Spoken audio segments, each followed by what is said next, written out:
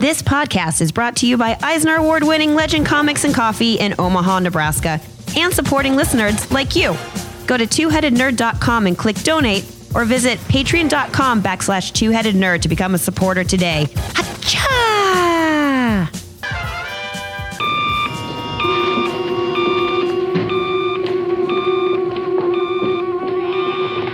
Yes? Ho, ho, ha, ha. Remember me, old chum? Jolly devil.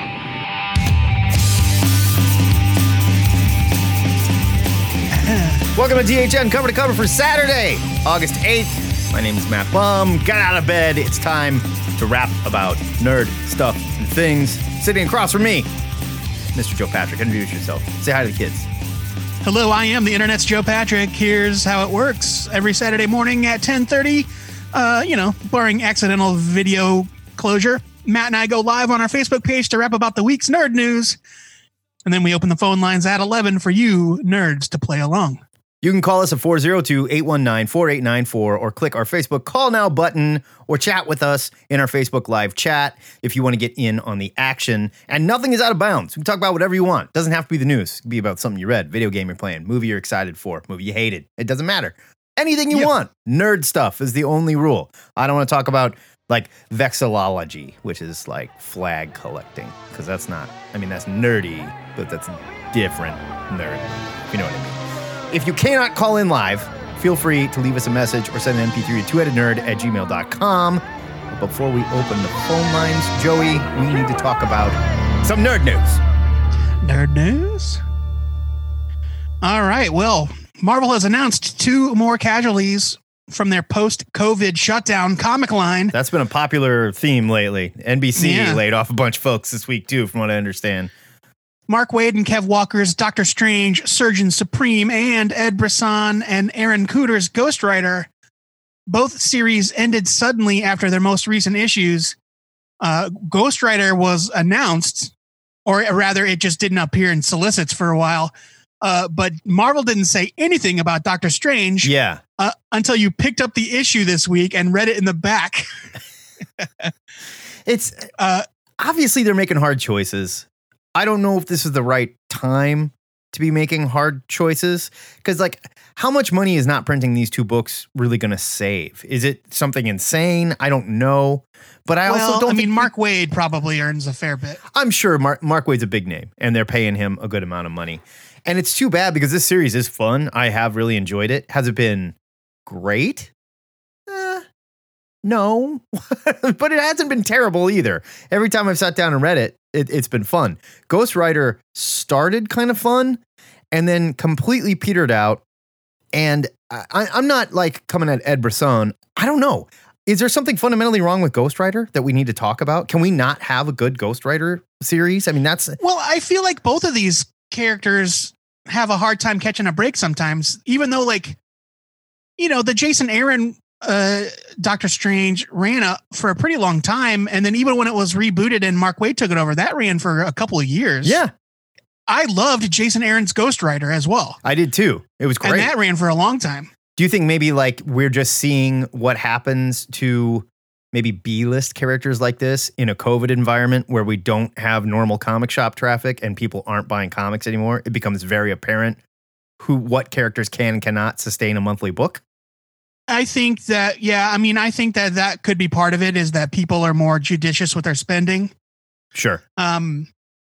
So Marvel does still have Doctor Strange appearing in the ongoing Strange Academy, but they have not announced any further solo adventures for either of these characters. Yeah. I don't know. And Ghost Driver still appears in the Avengers. I think we're at a point now where it's time to say characters like maybe not Doctor Strange. Doctor Strange is a little more high profile, has a movie, he's an Avenger and stuff like that. But a character like Ghost Driver or Ghost Rider, maybe they just need to be told in limited series every once in a while when you have a good story. That could be, and maybe that might be the model we see going forward with a lot of these, lesser characters of lesser popularity. I don't really care about the whole like I don't know, demon haunted or possessed Las Vegas crap that and like Ghost Rider is like running hell and stuff. That's not the Ghost Rider I tune in for. You know what I mean? I think we just need to take Ghost Rider back to his roots and just be the spirit of vengeance again. And just go fight monsters and stuff and protect us from supernatural threats and be misunderstood. You know, sort of like a Hulk type character. Like, I don't like him on a team. I don't care for the new Ghost Rider at all, but it's not even because the character is like, you know, new or of, you know, Latino descent. It has nothing to do with that. I hate that he's in a car. That's dumb.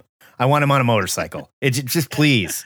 I don't understand why I have to keep toying with Ghost Rider instead of doing what Ghost Rider does best. And that's ride a motorcycle and beat up demons, you know? Tell a good story. That's all we need. Yeah, it was definitely a different take on the character. And I agree with you. Like, I kind of fell off after the first few issues, but you know, in theory, I do love these two characters. Yeah, I do too. And I want to see them, you know, thriving in the Marvel universe. Let me ask you, where are you with Ed Brisson? How do you feel about that guy? I think Ed Brisson is pretty hit and miss. Yeah.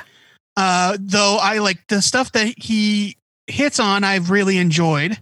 I think I was one of the few people that actually really liked his X-Force miniseries that was about Kid Cable. It was fun. Yeah, I liked it too. And it was fun. That kind of spun out of that Extermination little X-Men mini event. Yeah. Which I also really liked. But he's also written some stuff that I just thought was kind of meh. You know, I thought Damnation was fine, but yeah, like the whole like Las Vegas is hell or hell is in Las Vegas and Mephisto's locked up in the casino. Yeah, kind of silly. I don't know. Although I did like it when we're going to talk about heel and face turns on the show too. But when Moon Knight took the heel turn and showed up and just murdered Mephisto with a Mjolnir that had like Moon Knight symbols on it, taped to it, basically. It was really cool. Spoiler alert, I haven't read that issue. It was the second Avengers storyline in the Moon Knight thing that's going on, which I don't know if it's even happening anymore since Marvel's under full attack from plant people right now, but we shall see. In good Marvel news, U.S. Agent is returning. Marvel is bringing U.S. Agent back with his own series this November, and Christopher Priest is going to be writing, along with Stefano Landi on art. This is going to be... Landini, pardon me. Stefano Landini. They are bringing back John Walker all over again in the U.S. Agent #1. Now, before we go on here, who is John Walker? He's the U.S. Agent. But I mean, before he was U.S. Agent, who was John Walker? Like a brief history of the John Walker, if you will. He was Captain America at one point. Well, he was originally introduced as a character called Super Patriot. Right. In an outfit, in the most ridiculous outfit. It almost looks like a Confederate flag. He was part of a group of Captain America knockoffs that were given superpowers by the Power Broker. So he's got like super strength and stuff. Right. The Bold Urban Commandos, I believe, were their name. And when Cap quit being Captain America, or was he fired? It doesn't matter. When Steve Rogers was no longer Captain America briefly, he abandoned his identity due to the Red Skull's manipulation of the Commission on Superhuman Activities. So he had to walk away. You go. Yeah, there you go. Then John Walker was chosen to replace him as Captain America. Right. Steve put on the black and red version of the costume that John had been wearing previously. And he became the captain for a little while. And then everything got much better. Cap came back. John Walker became the U.S. Agent. He became an Avenger. He was in the West Coast Avenger for years and years. He was always kind of an asshole, though. He was kind of their Guy Gardner, right? Yeah, he's kind of their Guy Gardner. Exactly right. Yeah. Like, not necessarily a bad guy, but definitely a jerk. Now, at one point, and we were talking about it before. Hardcore Republican, I'm sure. Yeah. You know, big time. That sort of thing. At one point, he lost a couple limbs, too. We were talking about this. Yes, he was fighting. He was in battle This was during the Dark Reign kind of storyline. He fought Nuke. Oh, I forgot about Nuke. Who at the time, I believe, was in the Thunderbolts, or at least he was part of Norman Osborn's, villains acting as heroes nonsense. Right. And yeah, Walker lost an arm and a leg. He got himself a robot arm. A weird robot arm, but he too. refused to have his legs fixed. Not a sexy robot arm either. Like just a robot arm with like a weird hook. Like a prosthetic. Yeah. Not even a robot arm. So he became the warden of the raft during the run on Thunderbolts where Luke Cage was in charge. This is a guy that personally and I really knows, liked that run. This is a guy that personally knows Tony Stark, by the way, and could have had robot leg and robot arm or a robot He refused. suit. He was like, nope, Yeah. I'm accepting this loss. He refused technological fixes. Yep. He's too proud. He was such an asshole he wouldn't do it. Well, he's feeling much better now, apparently. He's feeling much better now. And here is what Marvel.com has to say about his miraculous return. Unconscious and against his will, Walker became fused with a brain-dead symbiote in an alternate dimension. Oh, is that right? As a result, he more or less, quote-unquote, regained his missing left arm and leg and returned to his U.S. agent identity. He grew him back like a lizard. Like a lizard, yeah. Gross. Okay. This was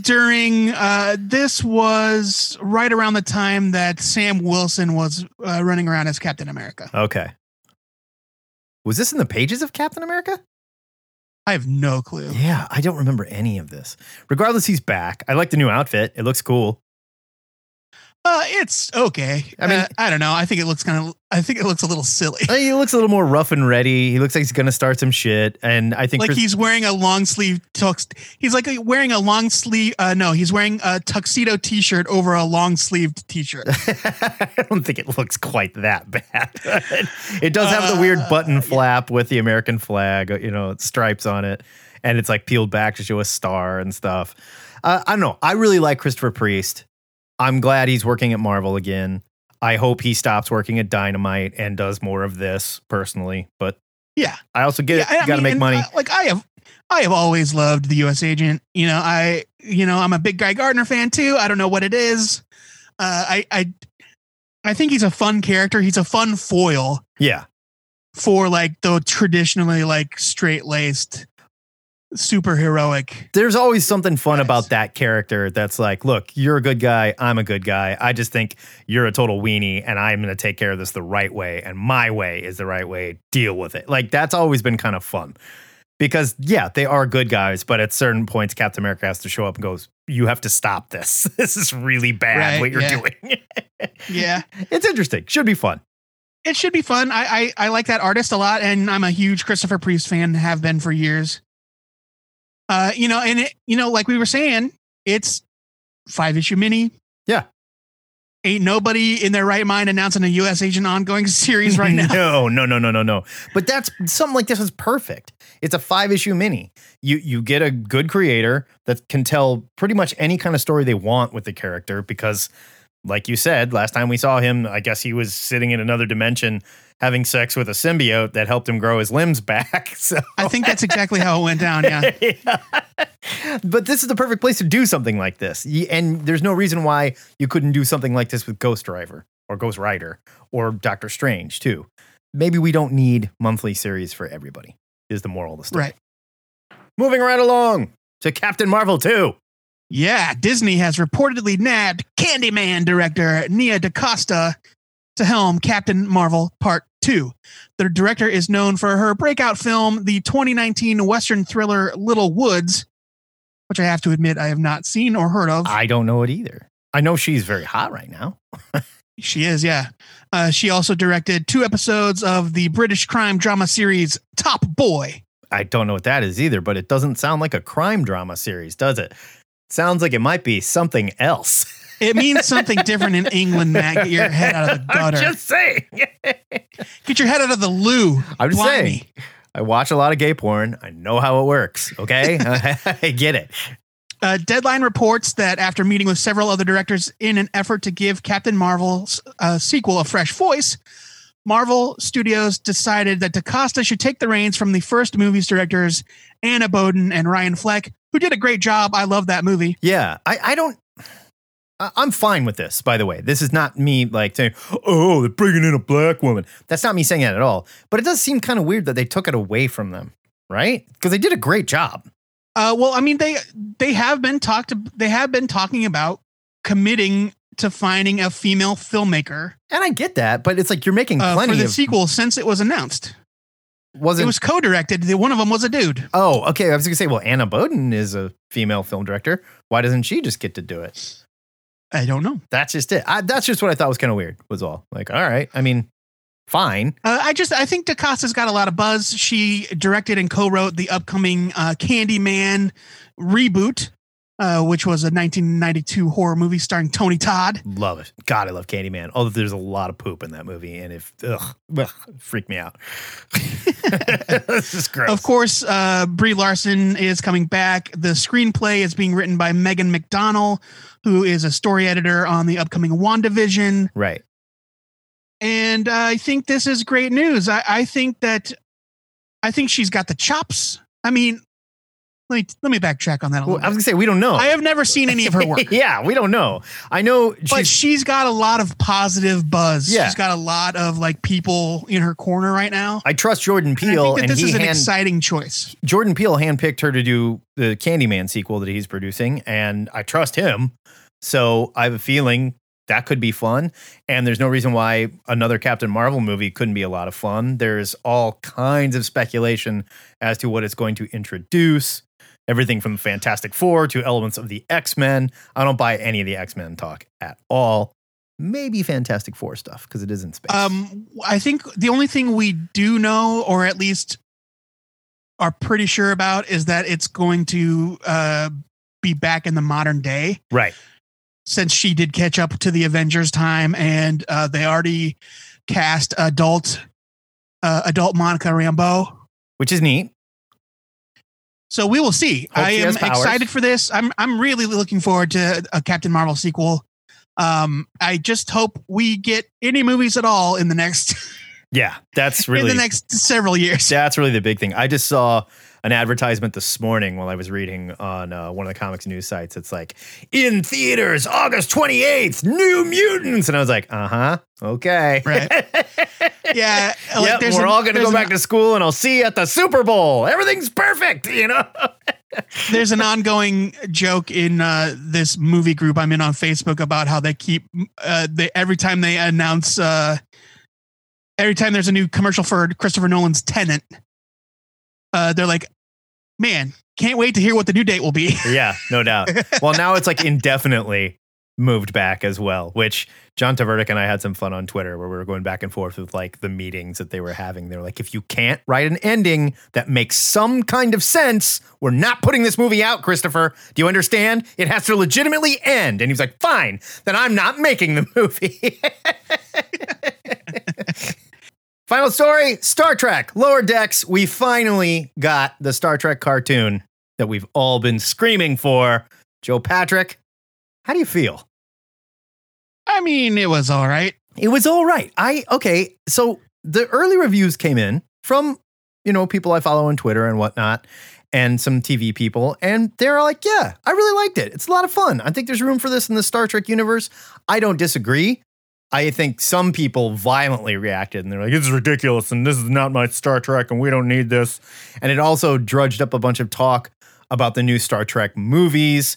I guess reportedly Star Trek 4 is in play again and they're desperately trying to figure out what to do with it. And I don't know. I thought Lower Decks was fine. I don't think it hurts anything. It's not like it's blatantly poking fun at Star Trek mythos and hurting feelings. I just didn't think it was hilarious. I thought it was cute at best. I am not one of those fans that gets all butthurt when there's a different take on something that I love. No. Or even like a parody version of it. Like, right. So yeah, do a fun Star Trek cartoon. Great. I watched it. It's very Rick and Morty-esque. Very, definitely. They know what they're doing. Less filthy, I suppose. Yeah, it like doesn't take any chances either. You've got an animated show where you can literally do anything you want. Like, look at any Rick and Morty episode, and the journey they take you on in 22 minutes is insane. This was just kind of like, hey, we're on the start ship and we're making jokes and it's fun. Yeah. There we go. Yeah. It's like you said, like, I'll keep watching it. I found it very inoffensive. It was easy to watch. It didn't knock my socks off. I can't sit here and say, oh man, it was hilarious. The only thing that really got me was the credits looked exactly like the credits from Star Trek: The Next Generation, and I was like, oh, I did love that. That's fun. I did love that a lot. Like, that's fun. But I think they could have leaned into stuff like that more. You know, play up on the meta ideas of Star Trek, on how it's continued to change and stuff, and like have these other aspects of Star Trek that are kind of weird and don't necessarily fit anymore, but they're on the animated show as well. And we're like, we're trying to figure out how to deal with that. You know, play up on that. That's creative. This was just kind of whatever. As far as conversations about another Star Trek movie, it seems like a lot of people, and I don't know, people that scream about shit on the internet, will say that, are like, look, there's just no room for these movies in my heart. Now that you've done such a great job with Star Trek on the CBS app and Star Trek on TV, where it belongs, as seems to be the popular thought, we don't need any more of these Chris Pine movies. And while I liked them, they were a lot of fun. I totally agree. They do not feel like the Star Trek that I love. And they definitely do not feel like this new CBS Star Trek universe. Do we need a Star Trek 4?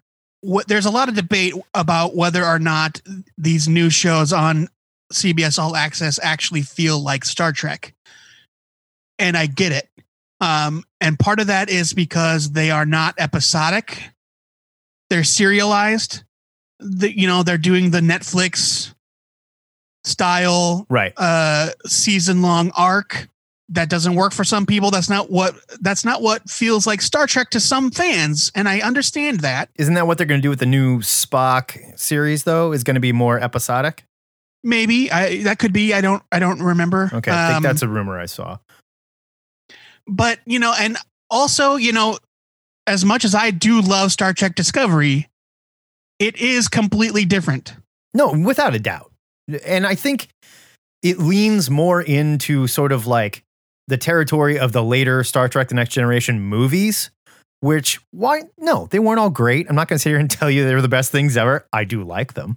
Okay. But in the sense that we're going to flesh out these characters more because we don't know if we have 7 to 10 years of TV series for you to fall in love with these brand new characters again. So I don't think it's a bad idea, or it was a bad choice to do a season-wide arc where we really followed like Michael, for example, and learned about her and learned about her family and her past and how she's coming up in the Federation. And in doing so, we learn this is how the Federation's working. This is how it looks. And there is all this stuff that is legit Star Trek feel. Noises, bleeps, the way they're dressed. Yeah. The way characters carry themselves. I loved it. And I think it feels... No, I love it too.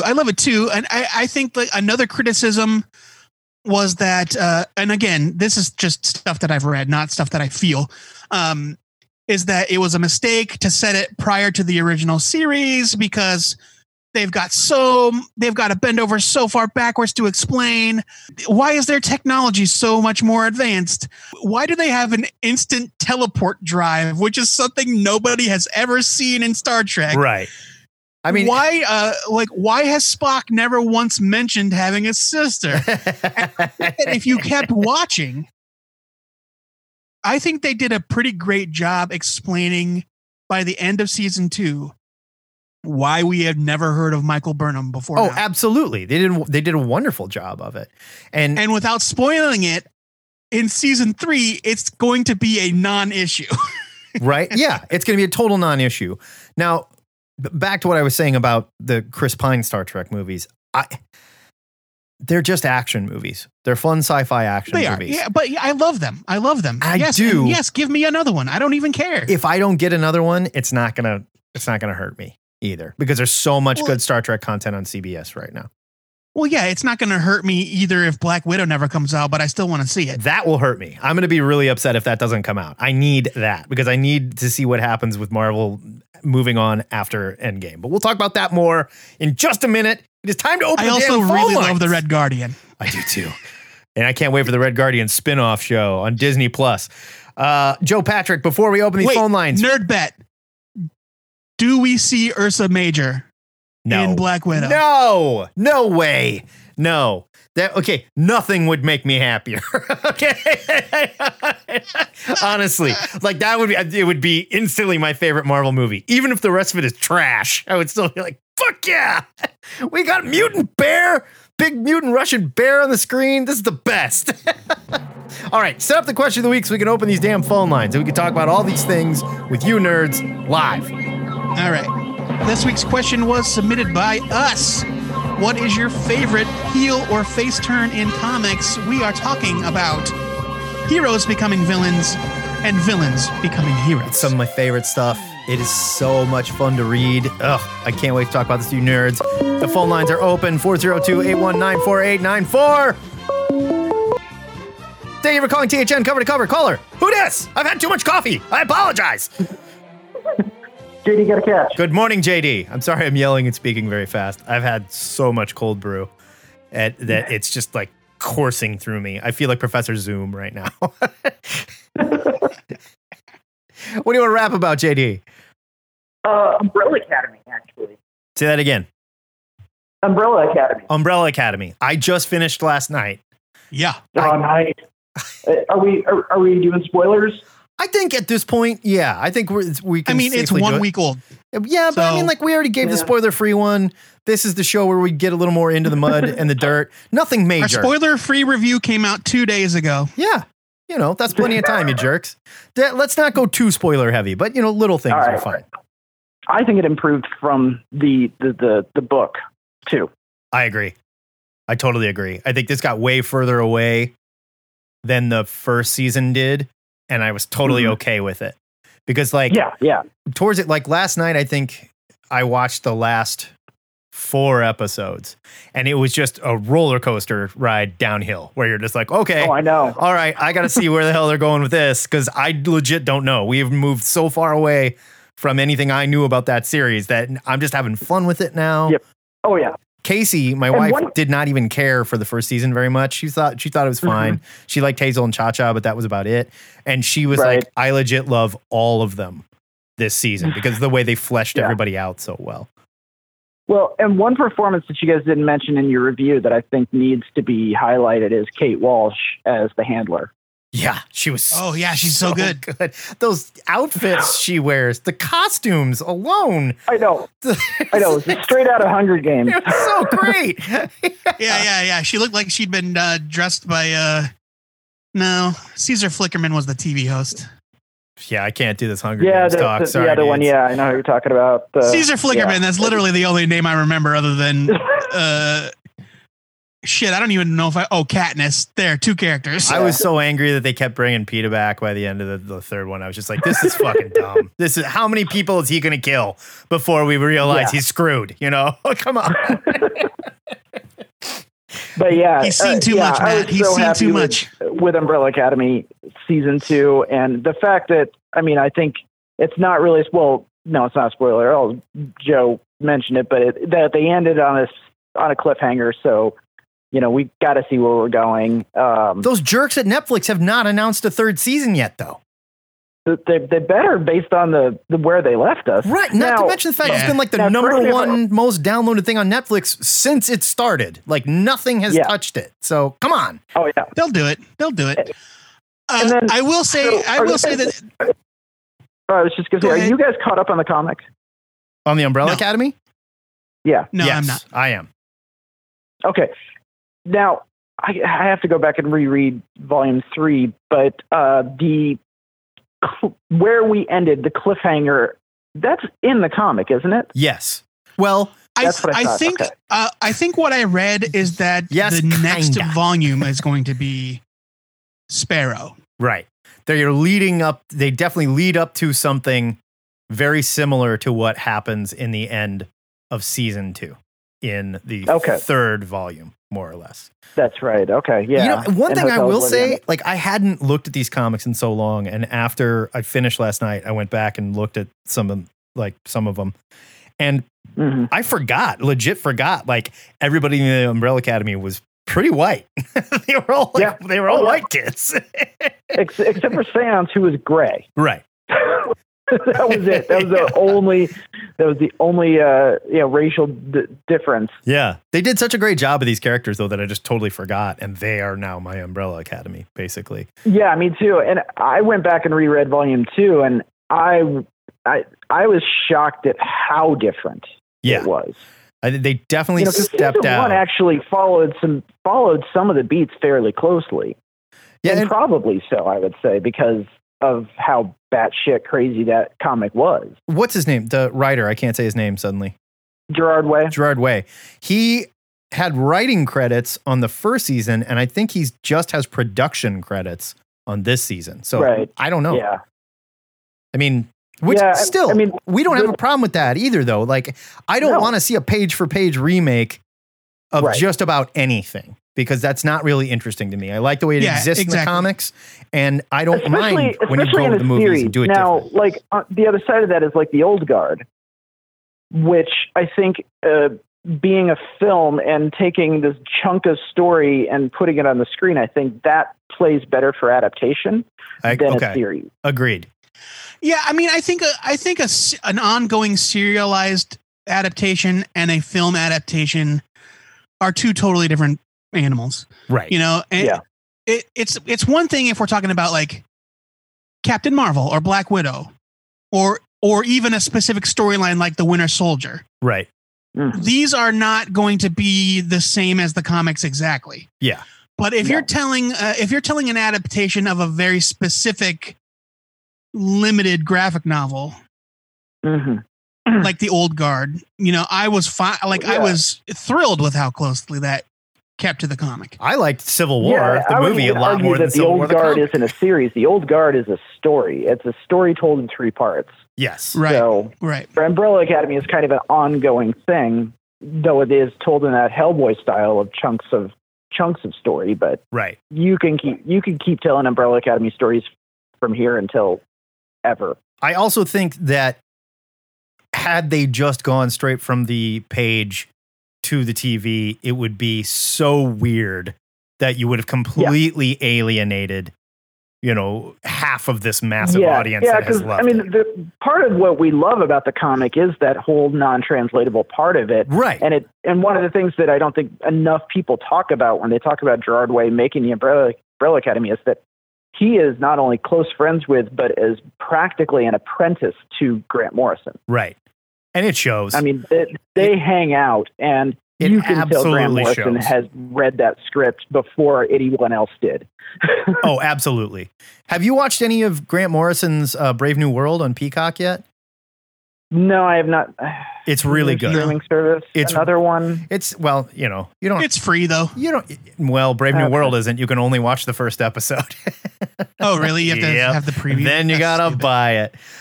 Or, you know, there's other ways to get it too. But the point being, I'll call you. No problem. Grant Morrison, I think, is moving in. He obviously made the move to television, and I think he's going to be huge. And he's been writing the hell out of this show. And while it is still very Grant Morrison, it's not as Grant Morrison as his comics. Like, we're never going to get a 7 Soldiers, you know, TV show.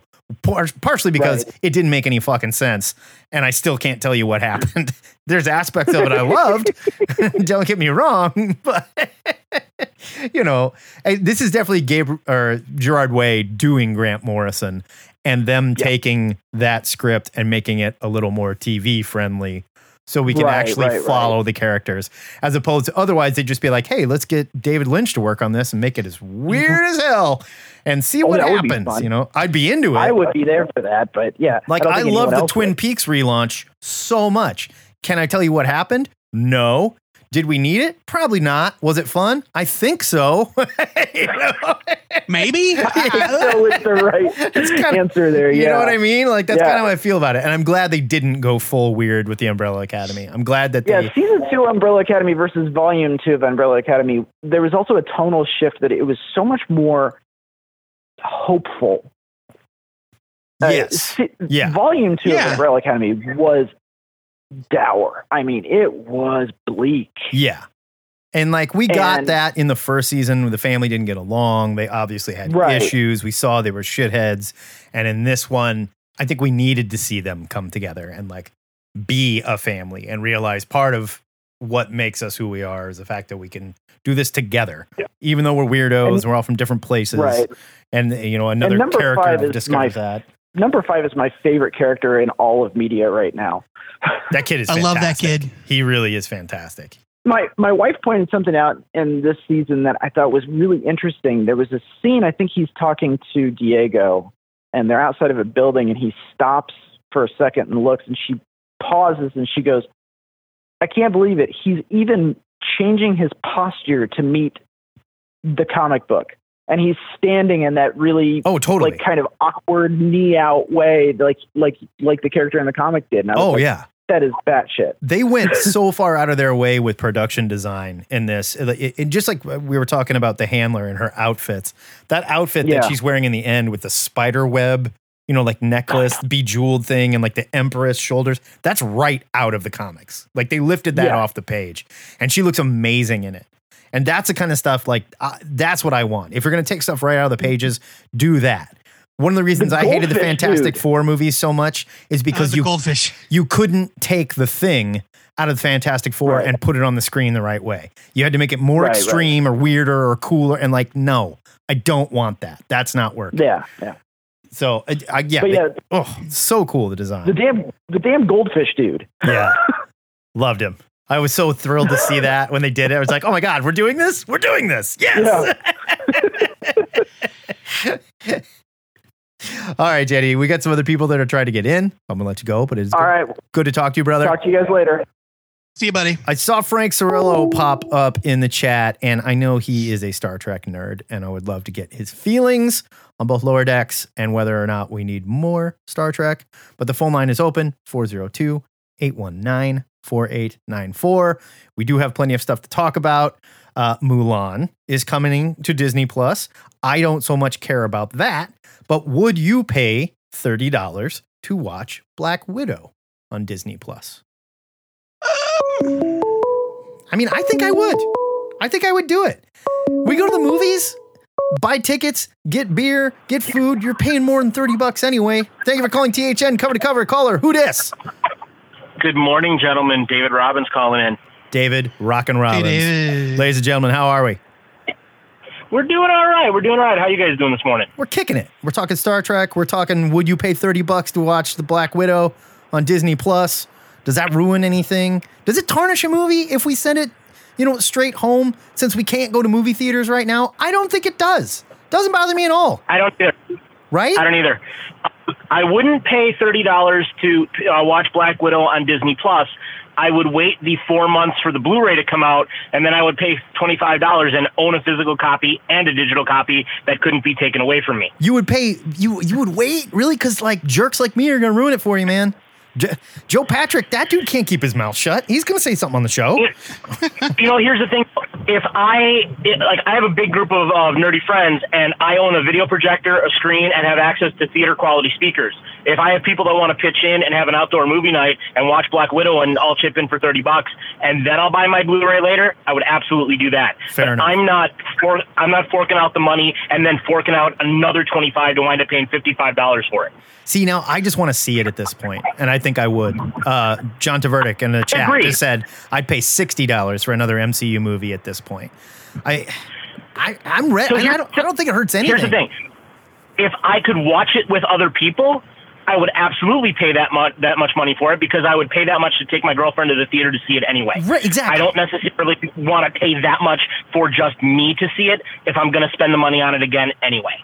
Fair enough. That was good. I was just about to poke that hole in your argument. It like if you go to the movie theater, you're certainly not walking out with a copy, and I'm going to end up spending more than $30 there anyway. My wife and I are alcoholics. We need beer. Beer at the movie theater costs like $15 for some reason. I don't know if it's like they're shipping it in by blimp or what, but it's very expensive to drink it there. I don't know. I don't think it tarnishes it, and I think you could still do a theatrical release. Well, my girlfriend and I don't live together, and I'm using her Disney Plus anyway. So if I said to her, hey, you want to split it, and then we each watch it, I'm totally fine with that. Because then we're paying what we would pay for the movie theater anyway. Or I give her the money for it and say, yeah, I'm taking you to a date to your own living room so you can watch it and I can watch it and we can talk about it later. Sure. Something along those lines. But I don't like the idea. And it's different for me because I live alone. I don't have any roommates. I don't have any sibling. I don't have a spouse that are in the place with me to watch it. And for one person to pay that to see it without even knowing how long it's going to stay active on the account, because Disney could say this is a 24-hour rental, this is a week rental. We don't know. They have said that it's unlimited. If you pay the $30 for Mulan, it's yours. Now, yours in the sense that like anything you buy digitally is yours, right? Comixology could fold, and then all the money I've spent is gone. Yeah, I mean, like Patrick Kavanaugh. It's only tied to Disney Plus. Patrick in our chat, Disney Plus, you don't have it. Just said $30 is too much, and immediately after that, Michael Zavir said, if you have a family of 4. Paying $29.99 is a great deal. So yeah, I mean, it all depends how you want to look at it. It depends on it depends on the movie for me. Black Widow is going to be tough to justify because my wife's not interested in the Marvel movies, and so sure, spending $30 just for me to see it seems silly. Well, I mean, that's what happens when you marry for love and you don't, marry for the right reasons, like I did, for example. See, I have the nerdy girlfriend. I'm a Marvel. She's a DC. Fair enough. So we see everything. I have a wife that will watch this stuff and legit enjoy it when it's good and point out to me when I'm enjoying it, but it's bad. You know what I mean? See, and I'm looking at this like I'd love to. I want to see Black Widow. Would I pay for that? Yes. Would I pay for Mulan? No. But I am seriously considering paying for Bill and Ted Face the Music, which is, going to be allegedly theaters and video on demand same day. We're going to watch it. I did the same thing to you. I bought a projector screen and an outdoor projector. I've got a PA that we use for band practice in my basement. Tonight, we're going to start our Back to the Future film festival at what we call the Starlight Drive-In. And nice. We're going to watch Bill and Ted outside at home. Absolutely. And have like some friends over, socially distance, and drink margaritas and just watch Bill and Ted.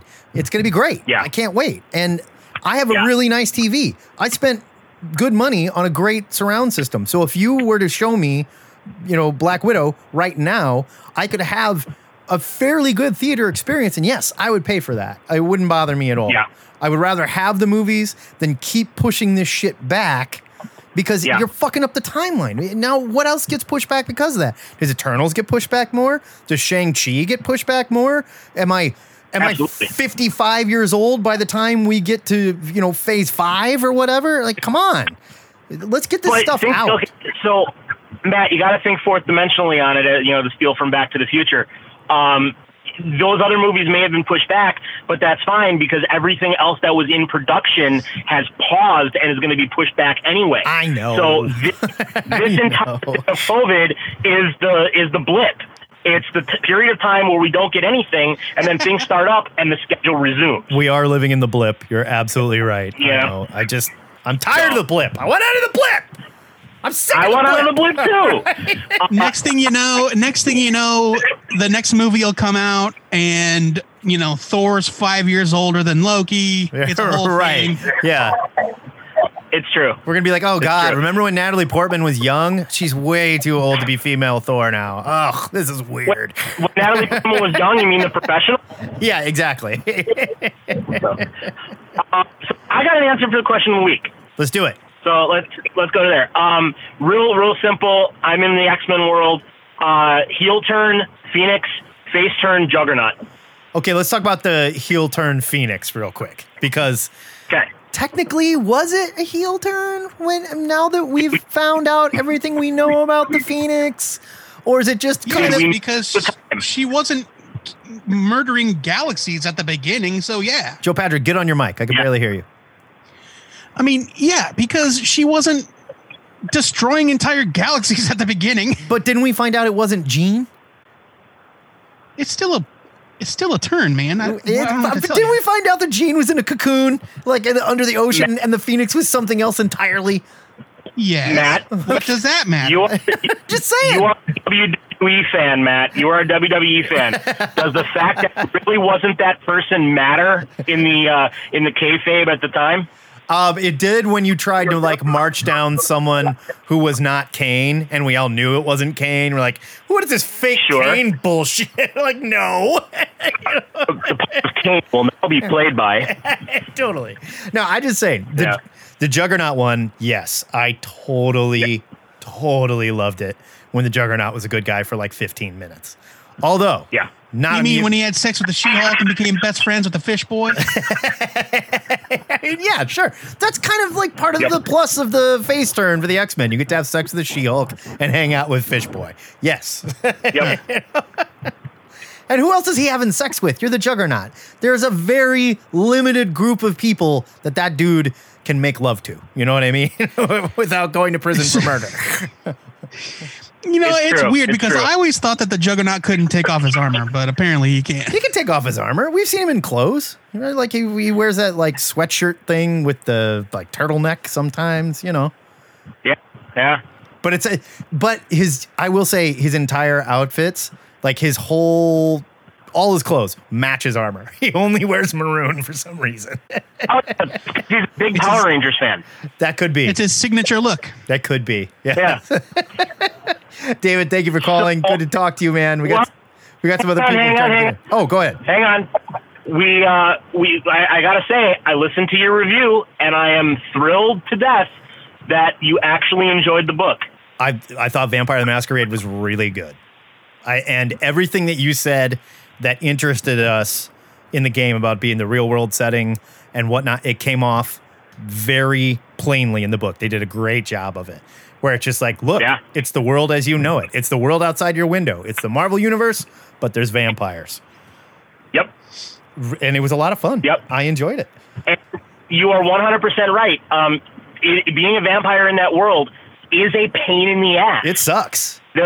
There's always a bigger fish. Yeah. There's always somebody that's more important, more powerful, stronger, been at it longer, has more things manipulating from the shadows. Right. And you are the one constantly trying to play catch up. Yeah. And you are constantly trying to find blood. And there's like these That is super shitty clans of like, not necessarily like rich people, but they're like more powerful, popular vampires for whatever. They're kind of running things, but they're not really running things. And we're still doing this dance. And some people are doing it, and others are like, screw that. Like, it's pretty cool. Yep. it's kind of fun. The clans are bloodlines. You get turned by a clan. You have the inherent gifts and drawbacks of that clan. And some are artists, some are like rabble rousers, some are like aristocratic businessy types. Okay. Those are like the defining things behind the clans. So this the is thing where, that like, you were kind of curious about with the Camarilla and the Anarchs. They're factions. The Camarilla are the ones that believe in the masquerade, and we need to hide from humans in the shadows, because when we didn't, the church found out about us and the Inquisition happened. Right. So we need to hide. The Anarchs are the younger ones saying, we just don't want to live under your boot. Right. And that's the only difference between the two. They're all living with the same situations and the same consequence. Yeah, it's fun. It's a cool world. I'm going to read more of it. It's definitely fun. And I see what you're saying, like with the clans, that's where like the D&D races type thing comes in. If you're going to play, you're picking this kind of clan, and so you do this and you get like this kind of skill sets and whatever. It makes sense. All right, David, good to talk to you, man. I got to cut you off. We got some people trying to get in here. Absolutely. Take care, guys. Be safe. Bye, David. Where was I? Tverdic again brought up. We were talking about pushing movies back. You push movies back, you got to push TV back too. And I have a feeling that's exactly what happened with WandaVision and the Winter Soldier and the Falcon. They have to slide all this shit back because it's going to ruin stuff that happened in the Black Widow movie. Something's going to touch on that. Thank you for calling THN cover to cover. Caller, who dis? It's Brian Domingos. Good morning, Brian Domingos. Hello, How Brian. are you, sir? Good. What's going on, guys? Kicking it. We're kicking it. We're talking Star Trek. We're talking Black Widow. Would you watch it at home? But we can talk about whatever you want to talk about, too. Yeah, I know this releasing things at home thing. Like, yeah, I guess. I don't know. It's Black Widow. Who cares? Like, sure. I don't think I need to see that. I don't need to see any movie at the theater. Like, I'm not. I don't know. I've got too much going on in my life that's a big deal for me. Fair enough. Like I'm not like a 20-year-old film nerd. Like, it's fine. Like, it's what it's, you can just put your phone down and enjoy it, because I mean we also have like big TVs, so it's not like we're in the I understand when we all had 20-inch TVs and weren't feeling the same way. But, sure. I do think we are quickly moving to a post movie theater population where movie theaters do become more of a like a hobbyist thing, if you will, and they're afraid we're going to realize that if they start releasing shit to video on on demand at home. We're like, well, hey, that was great. I watched it naked. I loved it. Yeah, I mean being pantsless is always a major plus, right?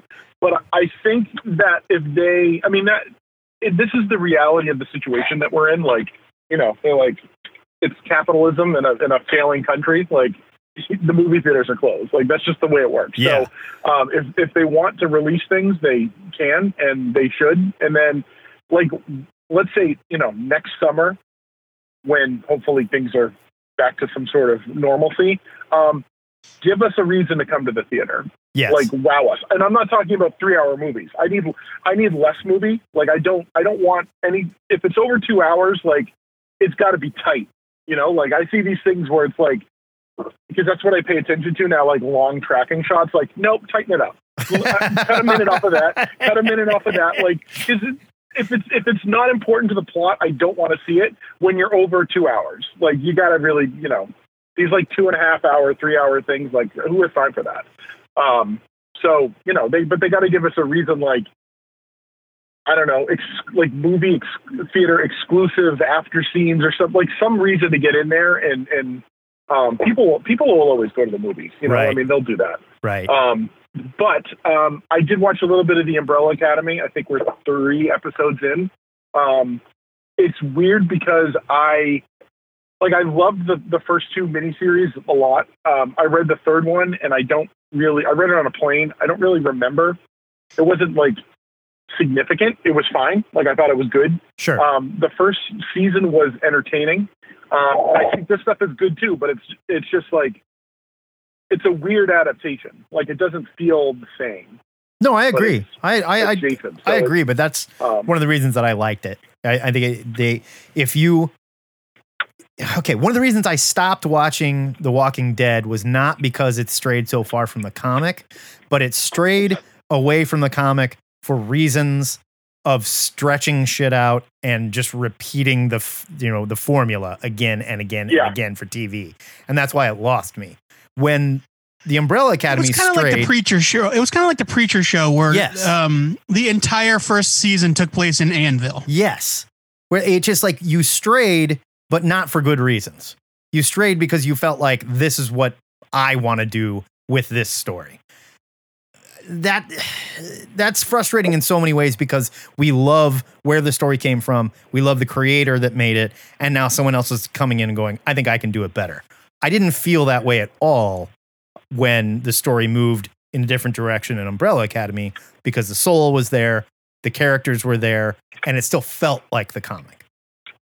Yeah, it's a really weird, it's so funny to have like Umbrella Academy and Doom Patrol on TV at the same time, because it's like, these are like soul sisters, like it's Definitely. Like Umbrella Academy's the bastard son of like Grant Morrison's Doom Patrol. And it's like to see these things like kind of existing in the same time is just really interesting. I think the casting is so great. And I love like, like I watched the like the recap thing because I couldn't remember I remember the broad strokes but not little stuff on Netflix, and they had like, I don't know, 90 seconds or 2 minutes of like, here's what happened before, and all the characters look different. And I was like, what the fuck am I looking at? And then it's like, oh well, that totally makes sense. But it's that like they really dove in and they throw you into this thing, and I think it's like number 5 is so great, and he's like a kid. Like, I mean, he's clearly aged, which is kind of funny, but he's great, and it's a good show. And so we are 3 episodes in, which is a lot because it usually takes us 6 months to get through anything. So that is on our list at the moment. Somewhat also TV related, and I can't tweet this to enough people, but I don't know if you guys have been watching Perry Mason. Yes. Oh my God, it's so good. it's one of those things, like, it's not the same show it was at the beginning, but it's the show that it deserved to be at the beginning. You know, like it took a couple episodes to like click.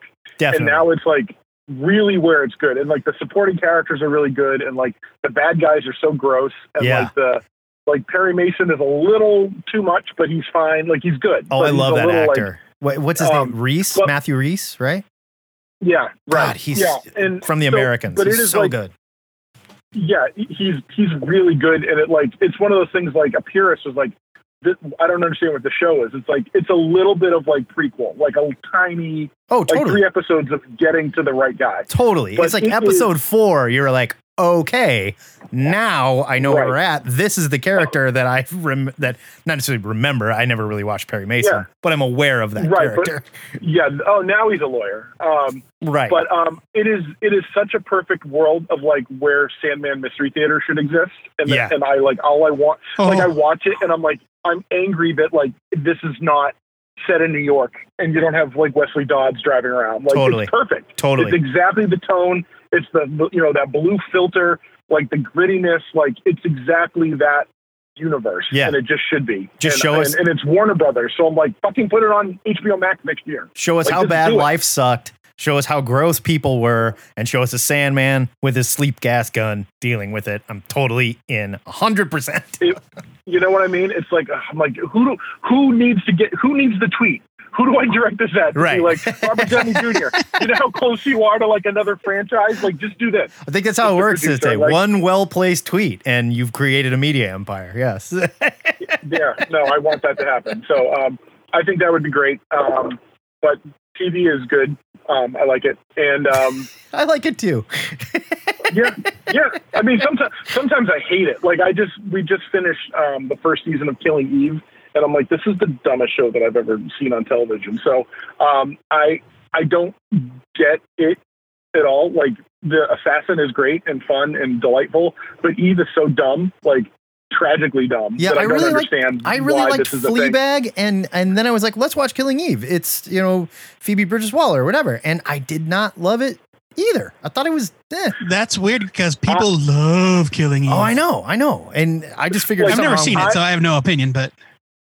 I felt Fleabag in my heart. Like, I watched it and I swooned. Like, I could not. Like, season 2 is like so perfect and beautiful and ugly and awful and amazing. And like, so I was like the finale of season 1 of Killing Eve was so like not good that like it made me think like, am I wrong about Fleabag?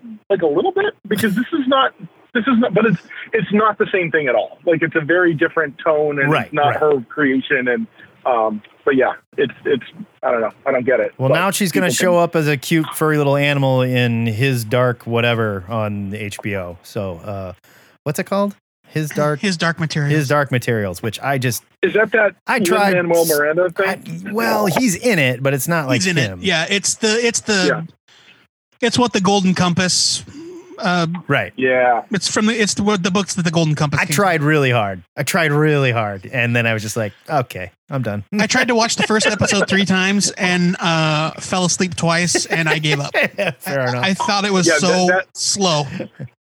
that is very much not my thing. Like that kind of like weird fantasy. Like, I'm good. I don't need that. I like that she had a little for talking somebody else. ferret, and it made me mad that my dog couldn't talk to me. But then that was about it. You know, like, I can see that. Be like, you know, talk, pug, it's like, talk. God damn it, You're Bobo, letting us say all something down. funny. All right, Brian, we got somebody else trying to get in here, so I'm going to let him in. I It is know. good to talk Have to a good him. week, guys. You too, Brian. Thanks. I saw you trying to get in here, and I would love to talk to you. You'll probably be our final call because, you know, we got other stuff we got to do today. But We have 402 several voicemails as well. So 819-4894. There you are. Thank you for calling THN Cover to Cover. Caller, who this? Hey, it's Frank. How you doing, guys? Frankie. what up, How are Frank? you? How are you? Talk Star Trek to me. I know you want to. Let's do it. Man, yeah, of course I do. So I watched Lower Decks. There was a weird. So the first time I watched it, there was a weird voiceover going on, like a computer voiceover, and I think there was something left over from editing or What? somebody on some. Yeah, it was a computer voiceover describing what was happening. That's it an was accessibility feature. Oh, yeah. That's like, it's like for... It's like when you accidentally turn on closed captioning. Right. It's for people with that need visual what aid somebody had to watch said. TV. Yeah, that's what somebody had said, and so I went in, I checked it, but I think what happened was when CBS released it, they probably just had it as a they probably just had it as a what do you call it, a default or something. So Right, yeah. Right. I watched it. I really enjoyed it. I thought it was very, very. It was the best word I can think was like just adorable. It was cute. Yeah, it was and cute. It looked a little too Rick and Morty-ish at first, but you know what? It's the first episode. It's going to evolve. It's going to hopefully they do take, like you said. I want to see him take chances, and I hope it happens because it was fun. It was a lot of fun, and I can't wait to see the next. I want my 7-year-old watched it. My daughter, she was like, I want more. I want to watch another one. We got to wait till next week. She's like, what do you mean? Like she's so used to streaming everything Right. that she couldn't deal with that. This is how TV used to be, little one. I absolutely loved it. Absolutely thought it was fantastic, and I will definitely be around for the duration on it. It was, and I loved all the name dropping at the end. It was kind of hilarious. Yeah. Yeah, that was fun. Maybe scale back on the jokes once in a while. You know, it doesn't need to be funny constantly, but it was good. It was real good. That was kind of my issue where like I felt like they just tried to joke, you know, where Right. and it was fine. And like, okay, Matt Groening's Disenchantment, I had a very similar feeling about like the fantasy show where the first episode was kind of like some sight gags and stuff, and we're sort of doing The Simpsons, but it's not The Simpsons. And then it got really good as it went on. I'm hoping. Yes, I'm hoping they that can show figure this out. really, like, Yeah, Disenchantment so, got too. so good as it went. And I'm hoping Star Trek figures out that we don't need to follow the Rick and Morty formula or the Family Guy formula where it's just like funny gag, funny I gag, hope funny it's gag, funny gag. Yeah. You know, like take it easy. Let it breathe a I little hope bit. it's not that. Let's make fun of Star Trek. Yeah. What do you say? You know, let's stick with that. It was great. It was great. Poking fun. You know, every property should be able to poke fun at itself. Yeah. You know, every property, and I thought it was really charming, very endearing, and I thought the characters were kind of silly and fun. So you know, it's a good premise. It was a good show and a lot of fun, and I'm looking forward to watching it again without the voiceover on. So because my daughter got to watch it, and then I had to go chase my son around because he was playing in the mud. But I did want to mention one other thing. Have you guys watched? I know it's like not really nerd stuff, but it is nerd stuff because it's like Hollywood nerd stuff. Have you watched Hollywood? Is that new Ryan Murphy show? Yes. I don't. It's on Netflix. Yeah, it's a new Is Ryan it? Murphy show. I have not watched it yet. It is fantastic, and I don't want to spoil anything because I have my thoughts. I have some thoughts on it. I absolutely loved it. So it was phenomenal. I do like the way Ryan Murphy makes TV. So I will definitely watch that. Yeah. He makes some trashy stuff. That Candidate show he did was so good. It was so trashy. I loved it. I have been binge watching Glee during the day. Okay. Which is something Okay. that I've never thought I would say, but here we are. Definitely a guilty pleasure. I actually loved that show when it was I on. loved Glee as well, but I do feel like there was some weird like deal with the devil at the crossroads for Ryan Murphy to get famous on Glee, and he's had to sacrifice the actors one by one. Glee was a huge hit. That's what I'm saying. Of deaths. Because of the deal with the devil, dying now. Glee was a huge hit, and now the actors have to pay with their lives one by one or something. Because it's like the weirdest shit in the world has happened to these people. What's her head just went swimming with their son in a perfectly normal lake and fucking drowned, and the kid was saved. The other dude turned out to be like a pederast and was going to get outed and hung himself. And like it's just nuts. There's like a curse of Glee or something. I don't know. Yep. Ugh. So I do want to answer the question. I have two answers. I have my answers for heel turn and face turn. Let's do it. So my so I'm going to do my face turn first. Okay. And this is more of a literary face. This is more of a literary one reference. So in the book Job, not the Bible, the one by Robert Heinlein. It's a 35-year-old book at this point. Okay. The main character of he's not named Job, but is basically Job. So the face turn in that is Lucifer the devil. Right. He actually turns out to be the good guy in the book. And that's my face turn. That's fun. I have not read that one, but I have been revisiting a lot of Heinlein lately in audiobooks, and I have that one lined up. I'm going to do that. It's a great book. It's so much fun, and it's not like I'm spoiling the end of the book, because I'm not gonna, it's like you kind of figure it out like a little more than halfway through. Fair enough. That's my face turn. So my heel turn is Superman in the Superman 3, where he gets exposed to the Lucifer created kryptonite and fights himself in a junkyard. Yeah, greatest Superman ever. He's sitting in the bar and just drinking whiskey, and his costume is dingy. Hands down, is my favorite. Well, and it's great too, because it's like, I mean, he's still super good looking Superman. They don't want to do anything way too evil with him, because we know he's going to be good again. So it's just like, this is what a bad guy Superman be like he's got a little bit of dirt on his face. Ooh, like, oh, he's drinking and like making a snarl. Ooh, he is bad. Look at how he's flicking those peanuts. Why did he fight himself? I can't remember. What happened? Why was he? It was an effect of the kryptonite. It was like supposed to be red kryptonite. You know how red kryptonite affects Superman in a weird way. And it like cloned him? It was supposed to, right. And I think it created it split him in two. Okay. Kind of like when Kirk gets split into two, Gotcha. And I think that's what happened. Hi. I'm sorry, my daughter just like poker face in front of mine. I haven't seen Superman 3 in so long. I need to revisit that. Oh my God. It's not a great movie, but it's got some great scenes, I mean, that you can talk about how good the Superman movies were, and then how abysmally bad they got because of lack of funding, lack of interest, and it's a real shame, because Chris Reeve was absolutely the best person that ever played Superman, and I you cannot change my mind on that. And Richard Pryor was absolutely the best person to breathe life back into the franchise, right? He really was. He was really good. I love Richard Pryor. Don't get me wrong. Right. I mean, I wish they had gone in the original direction for that movie, and I just recently found this out, it was supposed to be that computer was supposed to wind up being Brainiac? Really? Yeah. I mean, makes total sense for that to have been Brainiac, but they blew it. Yeah. Yeah. Oh yeah. Yeah. Well, I mean, and then what was the other one? The following movie they made that Superman clone of Luthor and Superman, which should have been Bizarro. Right. Like, how do you not figure that out? But instead, it was the Nuclear Man. What are you doing? And he was sexy. It was terrible. It was terrible. It was just terrible. I mean, it was like, all right. So I'm right. My kids are getting rambunctious. I can hear this. I can hear they really want to know what the hell you're doing. Yeah. Like anyone else, I'd be like, oh my God, that guy's going to beat his kids. But we all know when we get off the phone, Frank's kids are going to beat him because that's what it sounds like is happening. That kind of exactly. Would you stop crawling all over me? Oh my God. All right.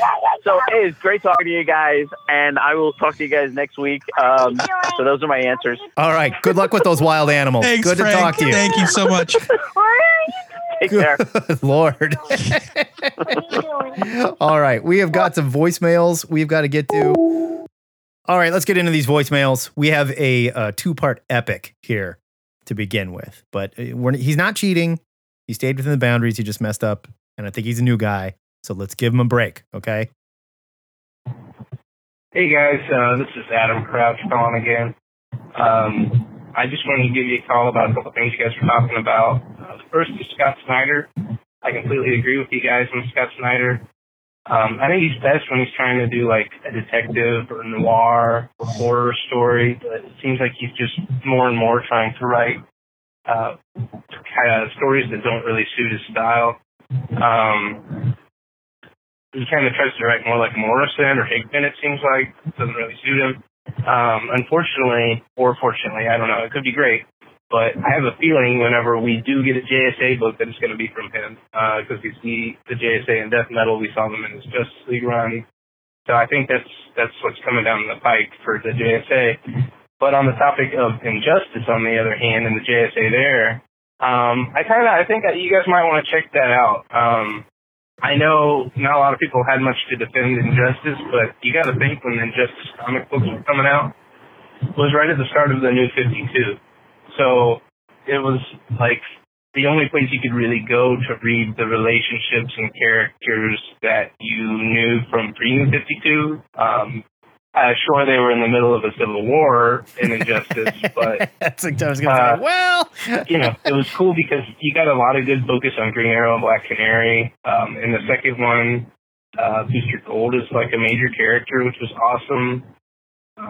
But yeah, it's Tom Taylor, and what Tom Taylor really excels at is writing relationships. So, it was that's just totally really fair. Actually, the comics are actually really good. I mean, I'm not going to be pissed off if you guys don't try them or if you don't like them or whatever, but I just thought somebody should call in and maybe defend them a little bit. Don't beat him off. Thanks, guys. Don't beat him off, Adam. I'll beat you off, Adam. Time out. Did he say Injustice or Deceased? Because he mentioned said Injustice. But he mentioned Tom Taylor. Tom Taylor was writing Injustice? Yeah. Oh, I didn't know that. Okay. That's like where we like kind of got our introduction to Tom Taylor. Really? No kidding. Yeah. I did not know this for some reason. I agree with what he was saying about Scott Snyder, though, and I think we both said it. Yes, he's trying to out Grant Morrison, and no one out Grant Morrison like Grant Morrison. Like, you know what I mean? Yeah, Grant Morrison is his own worst enemy. Right. When he turns it up to 11, watch out. When he's at a 9, he's the best. He is the best. But as soon as he goes above 9, like it gets close to 10. Yeah, but when he's on right. And Scott Snyder was just like, how about a 15? Like, nah, dude. First, you got to prove yourself at, a 7, at an 8, at a 9. And then we can talk about anything north of 10. Yeah. You can't just go straight to 15. That's not how that works. So. All right, let's get to his second call where Adam answers the question of the week, which he meant to. Hey guys, a little embarrassed. Adam Crouch again forgot the question of the week. I'm going to stick with the theme. Jeff Johns, King of the Face turn in comics. You got Sinestro, Black Adam, Captain Cold, Lex Luthor. All of them are, well executed and interesting. And then as far as heel turn, it's Prime Time, baby. Superboy Prime. I know a lot of people hate Superboy Prime. I love him, but anyway, excited to see him come back in Shazam. So, that's what I got. Thanks. I will never forget how much our friend Big Mike hated the Superboy Prime heel turn. He was just beside himself. Like, why would they do this? I'm just happy that he didn't live long enough to see them drive it into the ground so far. Oh dear Lord. The whole banging on the what was he was beating on the walls of the multiverse or something? Yeah. So at the end of Crisis on Infinite Earths, it ends on a happy ending with the original Golden Age Superman and his wife and Superboy Prime, who was basically created just for that event. Right. Getting whisked away to like some sort of limbo paradise by Alexander Luthor. Right. And they were going to live in like a bubble. And like, yeah. And we're like, that was just Marv Wolfman's way of saying, hey, look, you know, these characters didn't get erased. They live happily ever after, blah, blah, blah. We're done here. Don't think about it too much.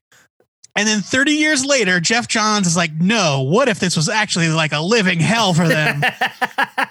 Because they watched, they got to watch as the new DC universe that they sacrificed their own for went to shit. You know, it's like Ted Kord gets murdered. Batman builds a giant killer satellite. Right. Wonder Woman kills a guy. And yeah, and so like they can't have it, and so okay, real quick before you go on, it totally reminds me of this meme that's going around, and it's Ant-Man and Michael Pena, you know, Paul Rudd and Michael Pena from the Ant-Man movies, right, yeah, where Ant-Man has just come back, you know, in time for Avengers Endgame, and he meets Michael Pena, and he's like, so what I missed while I was gone? But it says, so how's 2020 going? And Michael Pena starts like, oh man, first Kobe Bryant, his daughter died, and then it all just spun out into hell from there. You know, right. And I think most of those end with like, Paul Rudd saying, sounds like a terrible year or whatever, and Michael Pena goes, it's June. Yeah, it's only June, dude. Okay, so you were saying, sorry. But yeah, so stuck in this limbo, they start pounding on the walls of their dimensional prison, which sends ripples throughout the time stream and causes subtle changes, like, oh, I don't know, like, let's see. The Red Hood comes back. Jason Todd is alive again. Jason Todd comes back. Whoops. Yeah. Jason Todd's alive. Oh, hey. Batman suddenly remembered that Joe Chill killed his parents. Yeah. Which is something that they like in the post-crisis universe, Batman never finds out who kills his parents. So it's these like weird little minor changes, like, except for like Jason Todd being the biggest thing. Yeah. And then, so they bust out and they hatch this plan where the original Superman is going to somehow convince the heroes of the DC universe to change their dark ways. And it ends with Superboy Prime turning into a homicidal maniac. Oh, yeah. And he's like dressed. Where he like murders an entire team of Teen Titans. He's got shoulder pads on, and like he's wearing, like he's dressed like what are they called? In one issue, they Superboy and Kid Flash, or maybe it's the Flash family, they steal him into the Speed Force to get him away from killing people. And when he escapes, he's wearing the armor of the Anti-Monitor. That's right, the Anti-Monitor. Yeah. It's a whole thing, man. I mean, and then they just kept bringing him back over and over and over. It's a hell of a heel turn. I'll give him that. Man, did he go bad? Okay. All the way bad. All right, let's get to our first MP3 of the week. Thank you, Adam. Thank you for your call. Yes, thank you, Adam. And it is a little embarrassing you had to call back, but it's fun to talk about. We got to wrap about Superboy Prime, and I haven't thought about that dumb shit in quite a while, so... Nerds, it's BS3. Before I get to the question, first, thanks for letting me plug the Peerless Kickstarter. It's made its goals, so hopefully we can see some Chinese black magic rival martial arts gangs in 1977 New York City sometime soon. That was 100% us, by the way. I'm going to take 100% credit for that. As for the question, pretty sure somebody's going to talk about Irredeemable, so I'll talk about a story that preceded it. My favorite heel and face turn in the same story. The JSA Hawkman crossover from 2005, Black Rain. Really great story. Probably my favorite JSA story ever, which is no small feat, really. The plot is that Black Adam and a number of kind of neglected people in the DCU, Brainwave, a version of Eclipso, Northwind, and so forth. They join Black Adam to topple a pretty awful dictatorial regime in Kondak.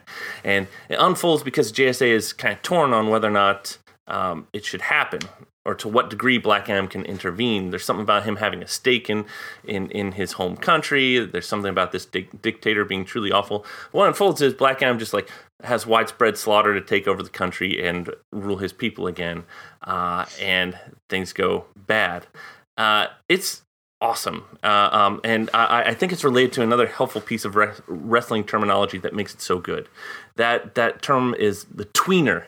The tweener is someone who's between heel and face. They can kind of switch sides, and everybody knows what they do. Black Adam is somebody you know he's done bad and he's capable of awful things, but he's a reformed villain and a JSA member for 3 years. Everybody relies on him to help him win. You know he has this code of ethics, believe it or not. So it's a truly great story, well executed, thought-provoking, really helps us see fallibility of our heroes and really ourselves when you think about it. But Black Rain, please read it. I guarantee you'll love it. Till next time, nerds. See you later. I haven't thought about that storyline in a long time. Good answer, yeah. Yeah, that's a really good answer. I really loved what Johns did with Black Adam. Yes. In JSA, where, like they didn't trust him. And he's like, look, the reason I was evil is because the human that I was tied to was a scumbag. Right. But I said Shazam, or whatever his magic word was. I think it was still Shazam. And I turned back to Theo Adam, and he immediately died of old age and turned to dusty bones. Right. So now I'm me. I'm just me, Black Adam. Yeah. And he had to convince them that he could be a hero. And then he became the ruler of Kondak and stuff, went back to his homeland and sort of But he was he thought he was kind of a Magneto type. He thought he was doing the right thing, that he was a liberator. Right. Yeah, no, totally. He's more of a Dr. Doom, where I'm going to go home and I'm going to take over my home country and take care of my people. Because Dr. Doom wanted to conquer the Earth. I mean, he did, but at the same time, Dr. Doom now is much more like the leader of Latveria. And if you ask him, that's what he's doing. And the people of Latveria are like, yeah, we love him. Now they have to love him. Otherwise the secret, Doombot police will come take you away. But I will also say that Black Adam was executing people in the streets too, that were enemies of the state and whatnot. So, I mean they were bad. It's still, it's a fine line here. Okay. I'm not saying that he was like a Saddam Hussein, but he also wasn't, the goodest guy. He had some different ideas on how the country should be run. Now, maybe that's because he's an ancient Egyptian and things were different back then. Can we blame him? I don't know.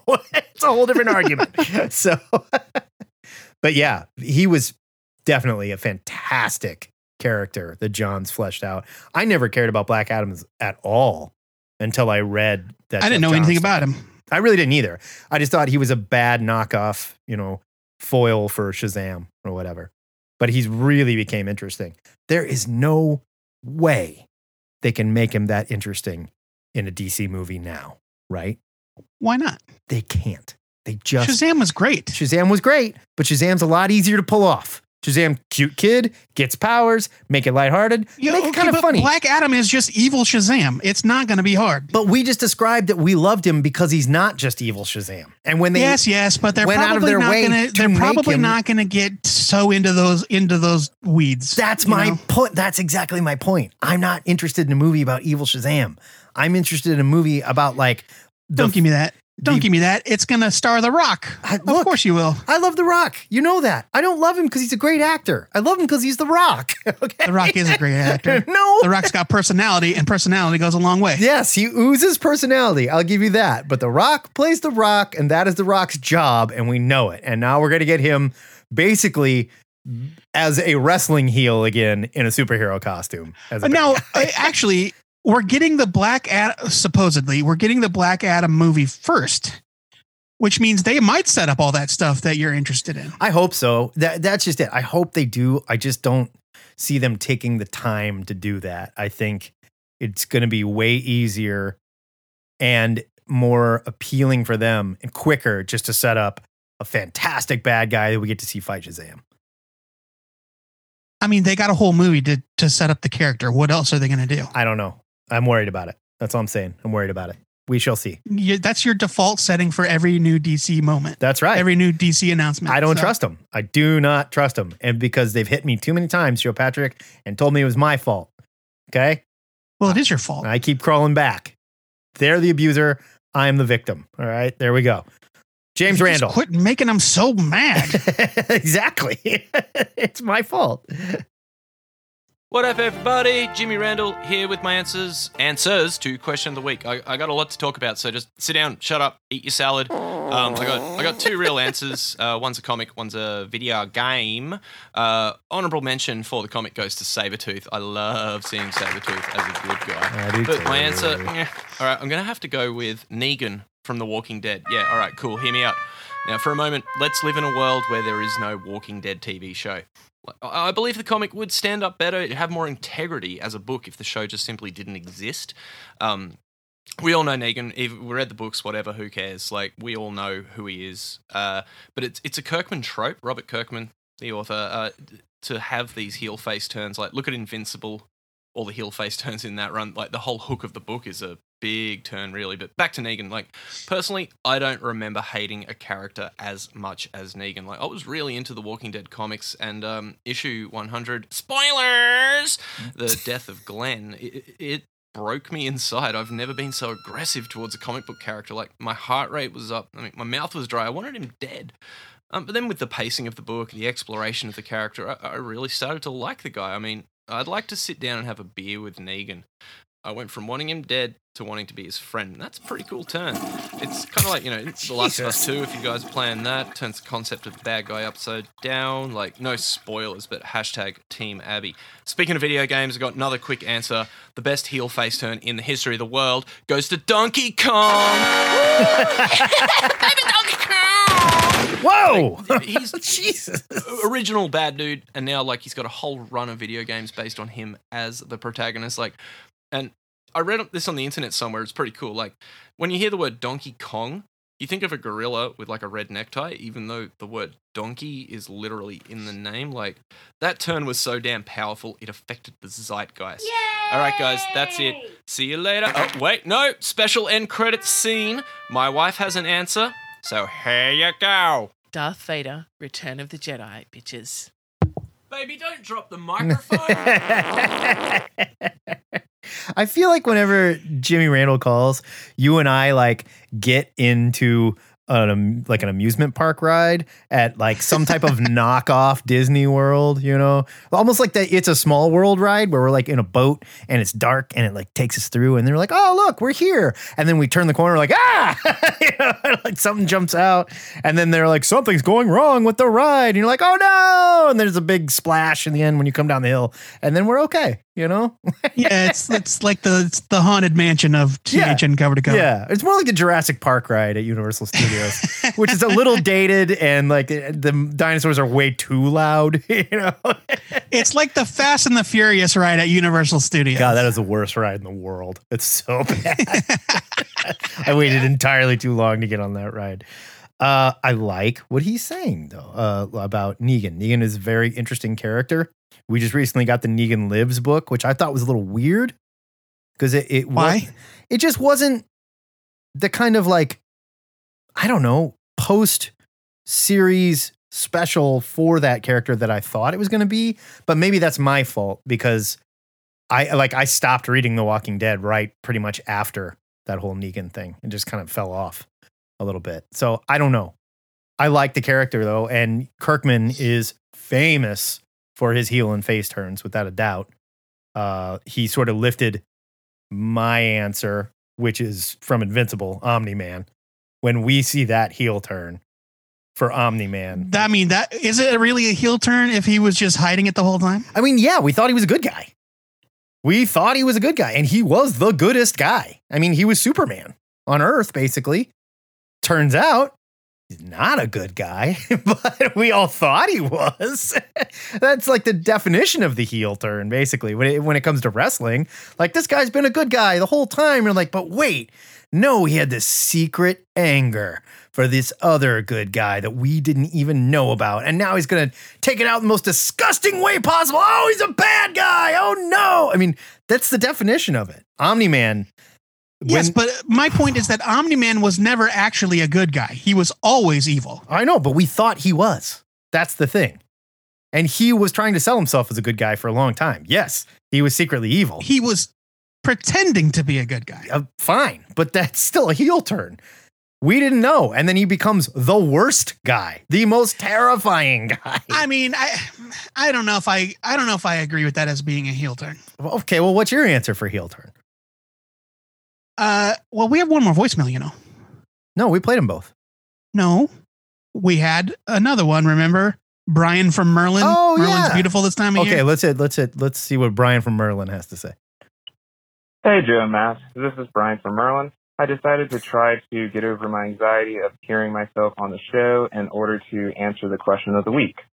My favorite heel turn was between the titles of Invincible and Superior Spider-Man, but I decided to go with the Superior Spider-Man route. Sadly, I didn't get to read the issues leading to Doc Ock forming his plan to switching bodies with Peter, which I realized I definitely should.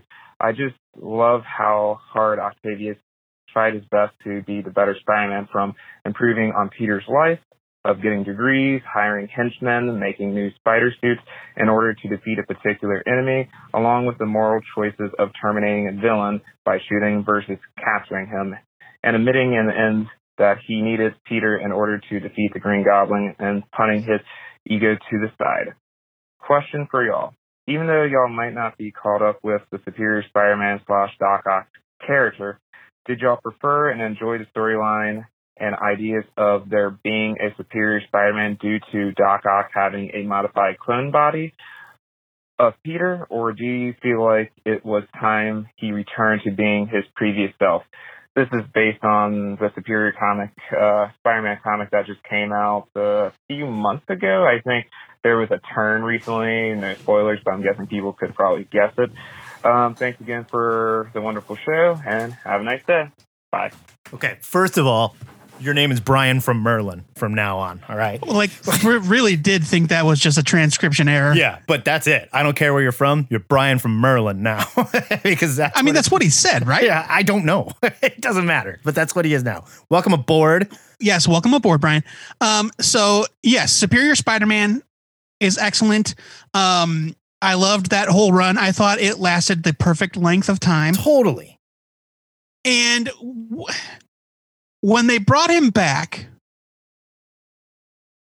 when he went back to being Dr. Octopus in a cloned body of Peter, I mean, it made sense to me because they made such a point of saying how destroyed his original body was. Yeah, I mean, they had to.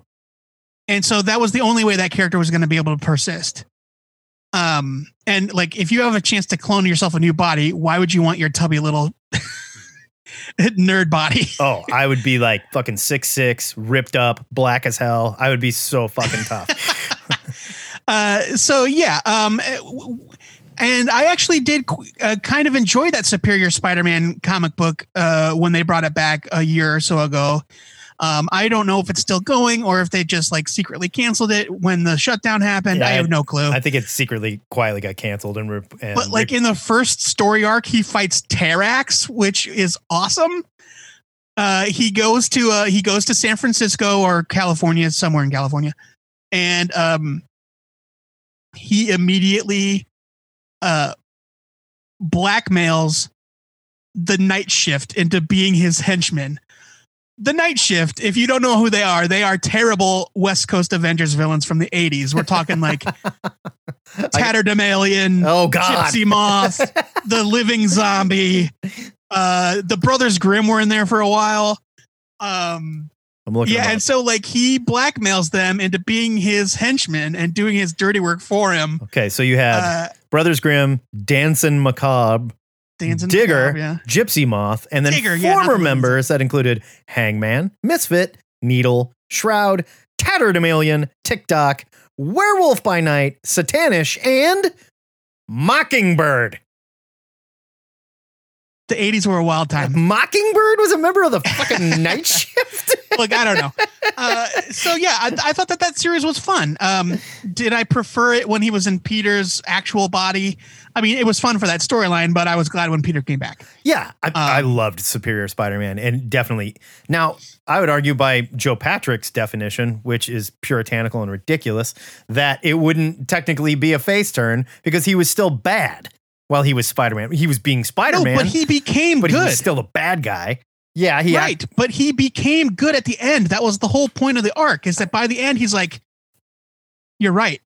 You're a better hero than me. I need you. I'm giving up my own life so that you can come save the day. Sure, he redeemed himself. And then there. he went on to become a legit hero. That's a face turn. Fair enough. I loved it. I totally loved it, and I now loved. if we're gonna talk heel turns from Invincible, I think the biggest one in that book was Robot.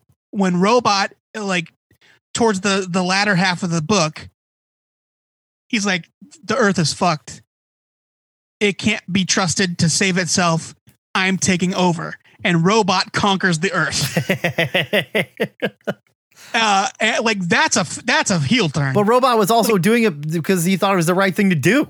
Yes, but I mean, doing bad things for the right reasons is still doing bad things. Fair enough. I just had that argument with about fucking Black Adam, and you were like, well, what? What do you mean? I was like, well, he was killing people in the streets. You're like, but they were bad people. Well, that was a joke, man. Obviously, he was murdering people. Yeah. Like my argument for Omni-Man is that Omni-Man was never actually good. He was just pulling the wool over people's eyes. That doesn't feel in the spirit of a heel turn to me. A heel turn to me is like, you are a legit hero and you've decided you would rather be evil. I mean, because of reasons. Tomato, I guess, here is what I'm saying. When we started reading that book, Omni-Man goes back to being a good guy. Yeah, he definitely does. He's a complicated character. I'll agree with that.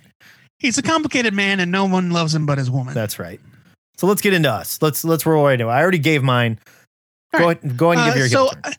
I don't know if I really have a favorite heel turn because in general, I really hate it when heroes become villains. I was just about to say, I think it's way more difficult to sell a heel turn than it is to sell a face turn. And I don't know. I think I can count on one hand maybe how many times that I've even bought it, let alone liked it. You know what I mean? Guess Jason Todd, after he came back from the dead and he had all that baggage, I was like, okay, well, sure. God, he was so annoying though. Ugh. Yeah, but even like, so he was a gang leader or whatever, right? He was a crime boss for a while. Yeah.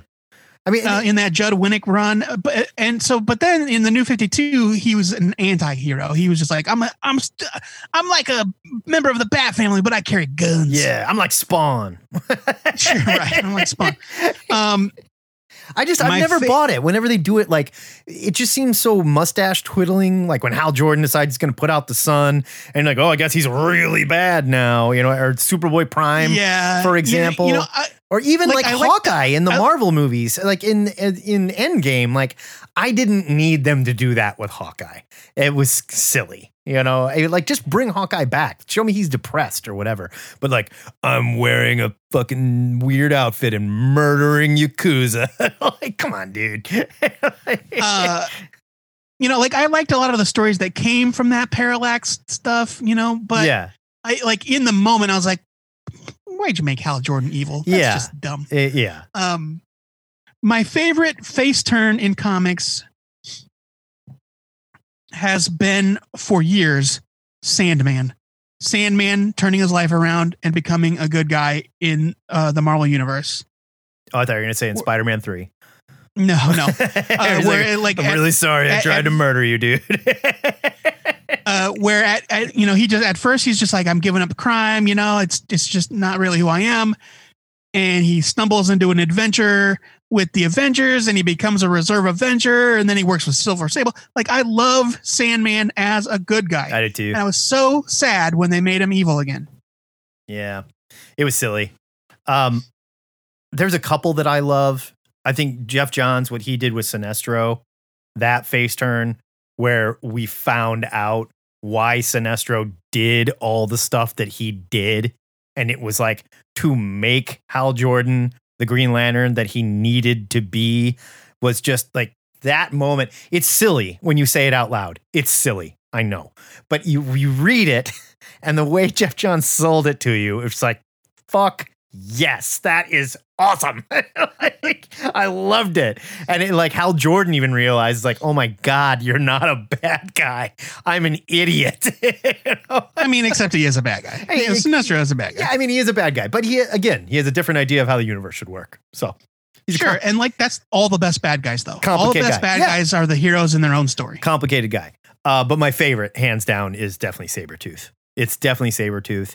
And they didn't do anything to show you, like, oh, Sabretooth figured out the evil of his ways, or oh, Sabretooth killed the wrong little kid and now it's hurting him, his feelings. No, it was nothing like that. We got the Age of Apocalypse storyline, and it opens with Blink running from evil X-Men and that are controlling Sentinels that are rounding up all the mutants.